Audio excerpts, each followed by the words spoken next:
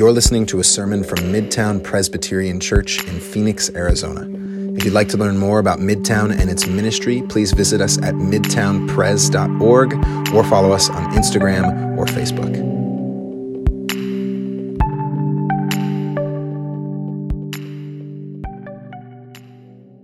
You guys, there's a short story written by a guy named O. Henry. It tells the tale of two women, Sue and Johnsy. Amazing name, Johnsy. And they met in a restaurant in the late 1800s in New York City. They were both artists, so they hit it off right away. They loved painting, and they had a ton of overlapping interests.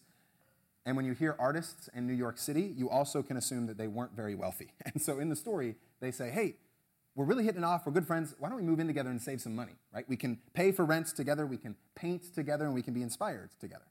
And it works out great for them to start. It's in the spring when they meet, and they go through the next few months. It's just a beautiful friendship that blossoms. They inspire one another in their art. But then winter comes along, and Johnsy falls sick. The doctors come to their home, and they diagnose her with pneumonia, which in any time and place is not a great diagnosis, but particularly in the 1800s in cold New York, not a great diagnosis. And Johnsy, when she hears this, starts to slip into depression. She doesn't feel like she has what it takes to fight this disease, and she's slowly waning. And Sue doesn't like to see her friend that way. And so Sue moves Johnsy's bed as close as it can get to the window on their third-story apartment so that she can see outside, and maybe that would inspire her. There's a tree not far from their apartment. Maybe that could spark some life in her. And one day, Sue is making dinner for the both of them. The sun is starting to set, but it's still light outside, and she hears Johnsy in the other room start counting down at weird random intervals. She hears 9, and then a few minutes later, 8. A few minutes later, 7. And Sue comes into the room. She asks Johnsy, what are you doing? And Johnsy points out the window, and she says, I'm looking at that tree and the leaves that are falling. I'm counting them down.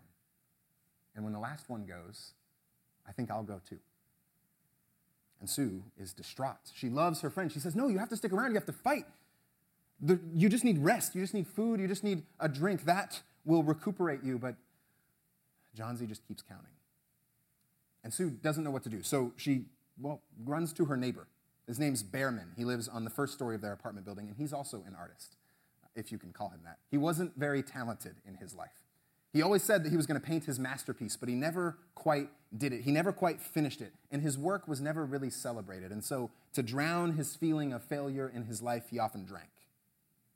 And he committed himself to this masterpiece pursuit. He said, one day I'm going to paint my masterpiece. And that was the obsession of his life. And so Sue approaches Behrman. She doesn't know where else to go.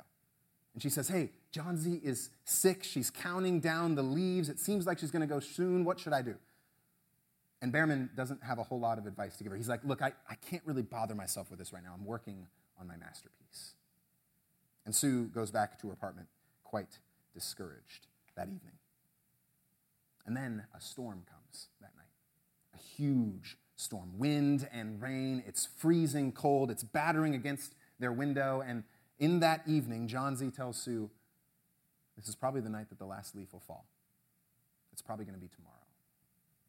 And so the next morning, when they wake up, as soon as the sun peeks over the horizon, Sue rushes to the window to see, and sure enough, there's one leaf hanging on to this tree. And Johnsy sees that and says, well, this is probably the day it falls. But it didn't fall that day, or the next day, or the next day. It kept hanging on. And Johnsy eventually said, well, if that leaf can hang on, I think I can too. She started to improve. Over the next few days, she was remarkably better. The doctors came and said, if she keeps resting, she's going to be completely healed. And naturally, they're both excited about this. But as the doctor's about to leave, he mentions something in passing to Sue that strikes her. He mentions that he's actually going to be visiting a neighbor of theirs, a guy named Behrman. He was found in their apartment complex the night of the storm. He was soaked in water. He was laying, passed out. He had paint on his hands, red and yellow and green paint. They say he's come down with pneumonia, and he's old and weak and not particularly healthy. He's probably not going to make it. They're going to have to move him to the hospital soon. And as the doctor left, Sue put the pieces together. On that cold and stormy night, when the last leaf had fallen, Behrman went out into the storm and painted a leaf on the tree so that Johnsy could see it the next day. And he died from pneumonia. But he painted his masterpiece. A masterpiece that stuck around for John Z. and Sue to be inspired by for the rest of their life. As soon as he stopped focusing on his own self-creation, and as soon as he gave himself away to the other, he painted his masterpiece. What's your masterpiece? That's the question that the last leaf, the short story, is trying to ask us. The question that drives many of us. What is my life going to mean? What am I going to leave behind for people? What does it mean to have a true, lasting, significant life? And in the middle of this sermon series on the Apostles' Creed, looking at the core of this Christian faith, the very center of our story, we get to this fascinating statement: the communion of the saints. We as Christians affirm the communion of the saints. And that phrase is a reminder to us that there are masterpieces all around us, and masterpieces that date back thousands of years that inspire us today. This is a story of the masterpiece of Christian history that we remind ourselves every week when we say this creed. So let's dig into the scriptures and see the masterpiece that's been created for us throughout church history. If you have a Bible, turn in it with me to the book of Hebrews. This is near the backs of your Bibles if you're flipping there. I'm going to be reading from Hebrews chapter 12. So if you're flipping through it, look for the big number 12. We're going to have the words behind me on the screen if you'd like to follow along there. Hebrews chapter 12, starting in verse 1. Therefore, since we are surrounded by so great a cloud of witnesses, let us also lay aside every weight and the sin that clings so closely, and let us run with perseverance the race that is set before us, looking to Jesus, the pioneer and perfecter of our faith, who for the sake of the joy that was set before him endured the cross, disregarding its shame, and has taken his seat at the right hand of the throne of God. This is the word of the Lord. Thanks be to God. Do you think that your life will really change the course of things? Do you think that your life will really change the course of things? That's a question that's asked of the protagonist in one of my favorite movies. It's called A Hidden Life.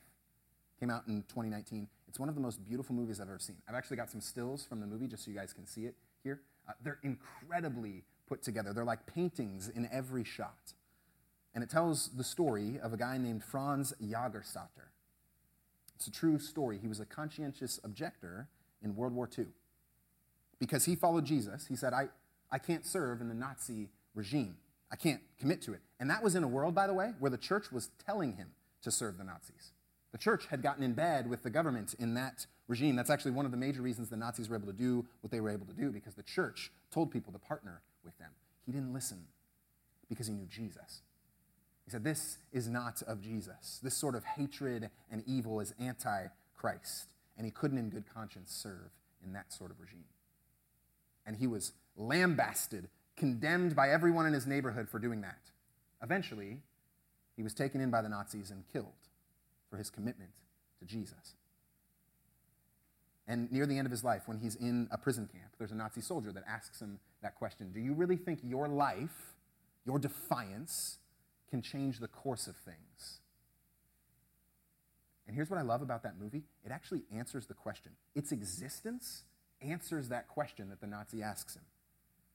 See, the small and hidden and profound life of a man who was killed because he loved Jesus and loved his neighbors, it's actually changed the course of things. It was a masterpiece of a life that's been made into a masterpiece of a movie that now has affected millions of people. Franz had no idea when he did that what he was actually going to be able to do in the course of things. But he committed himself to these small, profound acts of faithfulness, and it has changed lives. Franz literally gave his life to serve Christ, and now he has eternal life. Not just himself with Christ, which is true right now, but he also has eternal life because he lives on for us. He keeps living on. When we as Christians affirm the communion of the saints in the creed, we're affirming the eternity of Franz's story and the eternity of billions of other Christians who have lived faithful lives of following Jesus. We're saying that we, as a community, participate in thousands of years of saints who have followed Jesus. That we, right now, are gathering together with them, and that eventually we gather with them in eternity. We're affirming, as the author of Hebrews does, that we aren't alone in this faith. We're united together. There's a grand cosmic family that spans culture, that spans language. We talked about this last week, the Holy Catholic Church, right? It spans across all cultures at all times and in all places. This is the masterpiece that God has painted through his people that inspires us today. And there are three ways, I think, in Hebrews that we see this masterpiece revealed to us. We see it's a masterpiece of community. We see it's a masterpiece of encouragement to us. And we see it's a masterpiece of clarity. First, masterpiece of community. Right away in verse 1, we hear the authors use an interesting phrase to describe this communion of saints. They call them a cloud of witnesses. It's a really fascinating thing, right? Imagine being surrounded by a cloud of people that's just constantly around you. Right? He actually has just gotten done in chapter 11 overviewing the whole of the scriptural narrative, and he tells the stories of many of the heroes of the faith that we know from these pages. People like Noah and Abraham, Sarah and Moses and Rahab and David. He goes on, saying that those people now make up a community that surrounds us as faithful followers of God right now. So when we use the word saints, that's what we're talking about. We're talking about this amazing community of people. And I know that when we hear that, and when we hear some of those names in the scriptures, we automatically think of very highly, esteemed people, right? Very holy people. Maybe a halo around their head. Maybe a painting where they have, weird hand gestures that they make, right? Because that's what saints do in some of our paintings. We think of highly elevated people. We don't think of ourselves like saints. But that's actually not the picture of saints that we get in the scriptures. The word that we translate to saints in English, it's used 63 times in the New Testament, and every time it's used, it just describes Christians. Normal, everyday Christians. Not special ones, not those who have particularly great testimonies, not those who are great and set higher above other people. Christians are saints.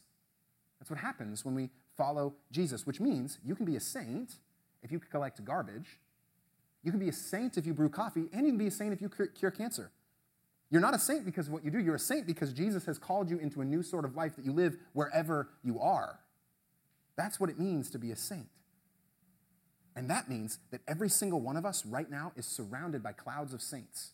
You're in this room right now because of saints who've been faithful to Jesus. Who's part of your cloud?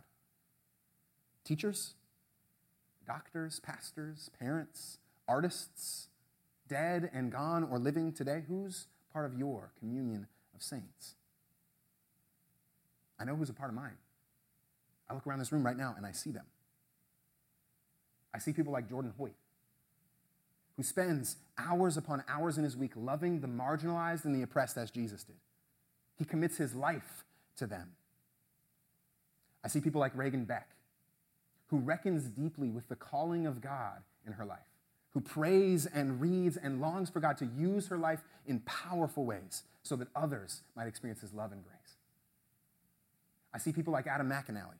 Happy Father's Day, Adam. Adam McAnally, who is a public servant.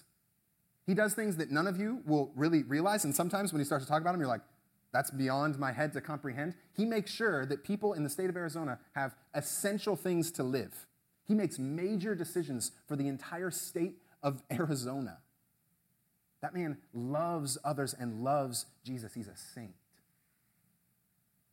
And this whole communion right here, I could keep going. I know all your faces. I know your stories. This whole communion right now, gathered together, is surrounded by a communion that has come before us. Surrounded by a cloud of witnesses that support us. This amazing community. That means that every time we gather, friends, here on Sunday mornings, across the city in our community groups, serving the poor and the needy in our neighborhood, every time we do that, we are accompanied by people who have come before us. We are inspired by them. Their eternal lives continue to move us today, and eventually we get to participate with them face to face.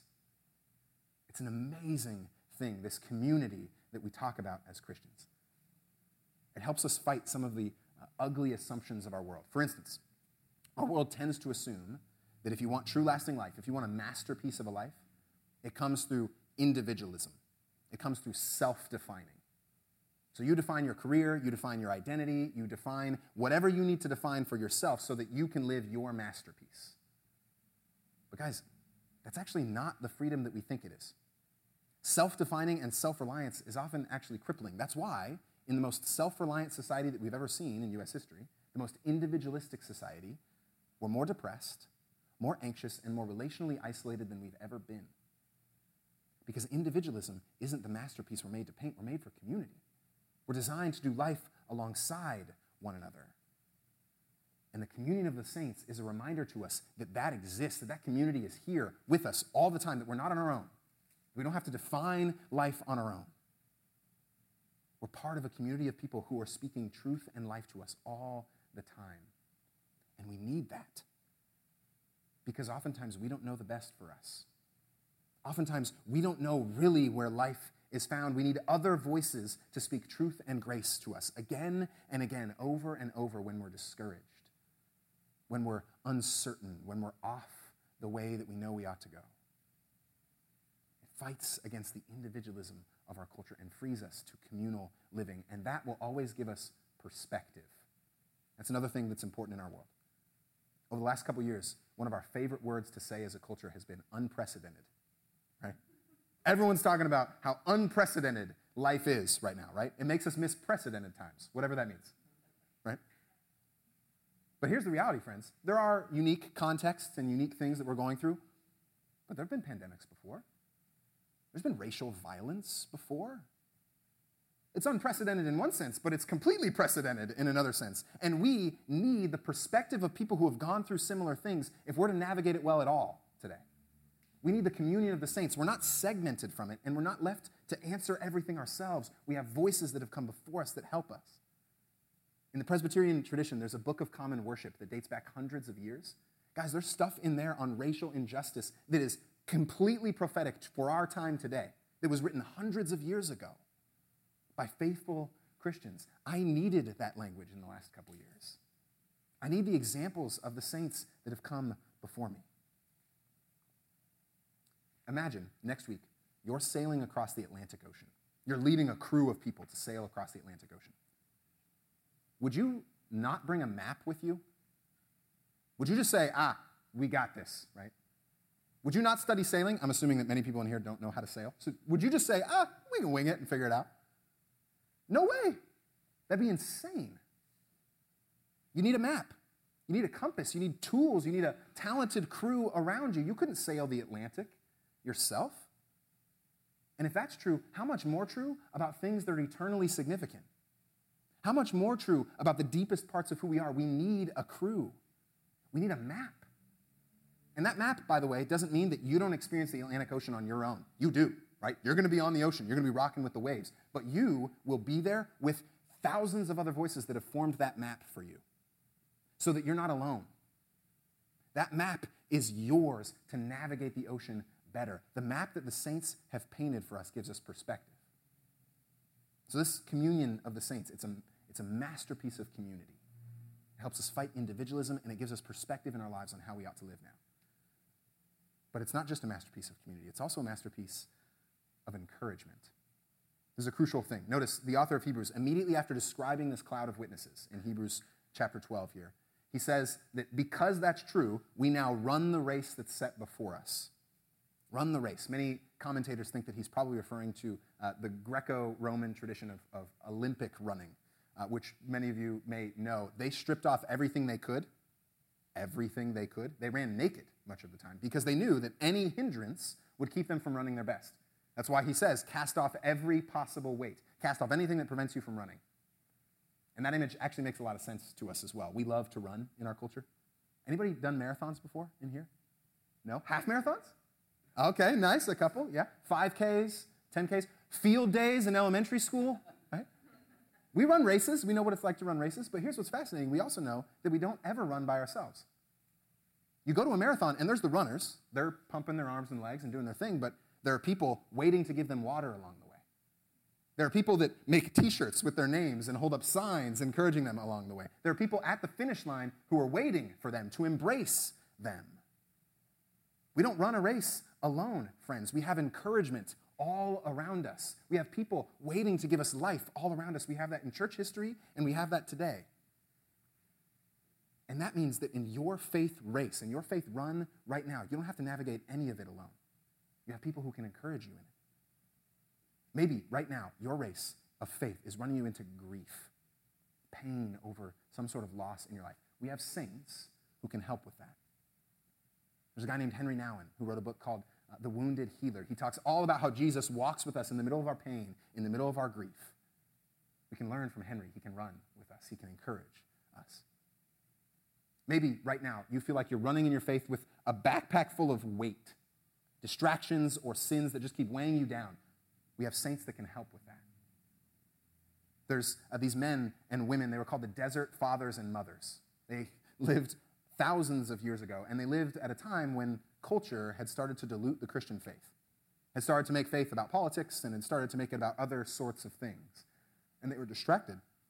They weren't really following Jesus in the way that Jesus made them to follow him. And so the Desert Fathers moved to the middle of the desert to form a new community that faithfully followed Jesus, rid of the distractions. You can read about the Desert Fathers right now. They wrote down a ton of what they did. It's incredible wisdom for those of us that often find ourselves distracted or pulled away from the life of faith. Powerful messages. If you want a copy, let me know. And I think it's also free online if you want to get it. That's how amazing this communion of saints is. Maybe right now in your race of faith, you're going through a period of doubt, dryness. It's not quite as enlivened as you'd like. We have saints who can help with that. There's a guy that we as Christians call John of the Cross. He lived a few hundred years ago. He wrote a piece called The Dark Night of the Soul, which is an apt description for many of us when we go through a season of doubt. And he described what it looks like to know Jesus and follow Jesus, even in the middle of doubt and despair. We have saints who have been through it, who surround us now. Maybe right now you're in mental and physical pain, some sort of challenging depression or anxiety that you have to carry with you. We have saints who can help you with that. There's a woman named Julian of Norwich. She had an incredible experience on her deathbed, one of the most painful experiences she's ever had. She felt more unified with Jesus then than she ever had, and she writes about her observations. You can learn from Julian. You can learn from her faith. She surrounds us now. You guys, I could keep going all day and all week and all month because there are thousands of years of lives that have been lived that are here to encourage you in your walk. That's what we mean when we say the communion of the saints. They've completed their masterpieces, and they're encouraging us to do the same. And it's worth noting that the author of Hebrews here describes how we are to run the race. Not just that we are to run it, but how. You notice he uses the word perseverance, which is kind of like saying steadfast endurance for us. He's saying it's not a sprint, it's a marathon. It's a long race. As Pastor Eugene Peterson would put it, it's a long obedience in the same direction. And that's critical for us. We as Christians are always living in light of the long game, living in light of eternity, which means we aren't affected in the same ways as the world around us. There's a bigger perspective that we carry with us in our faith. See, the world is going to ask about what can temporally satisfy me now. What's the thing that I can get to get me through the day here and now? The Christian will ask, what's the thing that can bring love and grace in the long term? What's the action I can take or the thought I can think or the thing that I can do to bring love and grace? The world is going to ask how to maximize ourselves, how to elevate ourselves, how to make the most out of ourselves here and now. Christians will ask, how do we give ourselves away? Because true life is found in giving ourselves away. Guys, there's great and needed freedom in knowing that our race is a long one and that we live with an eternal perspective. Guys, every single one of you in this room right now is a body and soul that will live on. Everything you do brings those two things together. Everything you do is moving you more and more close to Jesus or farther and farther away. We have an opportunity to run in the long game, keeping eternity in our minds. And that means we can emphasize the right things in the right ways at the right times. We give up trying to control people and just simply love them instead. We give up being swayed by everything that the world out there tells us is urgent, right? It doesn't mean that those things aren't urgent, but we are governed by what Jesus says is urgent. And what Jesus says is often much more life-giving than anything our world says is urgent. We don't have to do the doom scroll anymore. And what's fascinating is that sort of counterintuitive life, that slow and patient marathon of faith, is actually what brings us the most eternal life, the most eternal satisfaction. All of us, in one way or another, are longing for eternity in the deepest parts of who we are. That's why we try to maximize the moment. That's why we try to make our lives as put together as they can be. That's why we do everything we can for the here and now, because we want to last forever. But here's a crazy stat. The death rate, it's 100%, y'all. 100%. No one's ever done it. No one's ever made it eternally except for one, Jesus. And Jesus tells us this is what eternal life looks like. If you want it, you have to give yourself away. If you want eternal life, it doesn't come from your grasping or your striving or your sprinting. It comes from the marathon of giving yourself away as I have. And that Jesus is guiding us all the time. The saints are pointing us there. It's actually an important thing here. In this final portion of this masterpiece of the communion of the saints also give us clarity.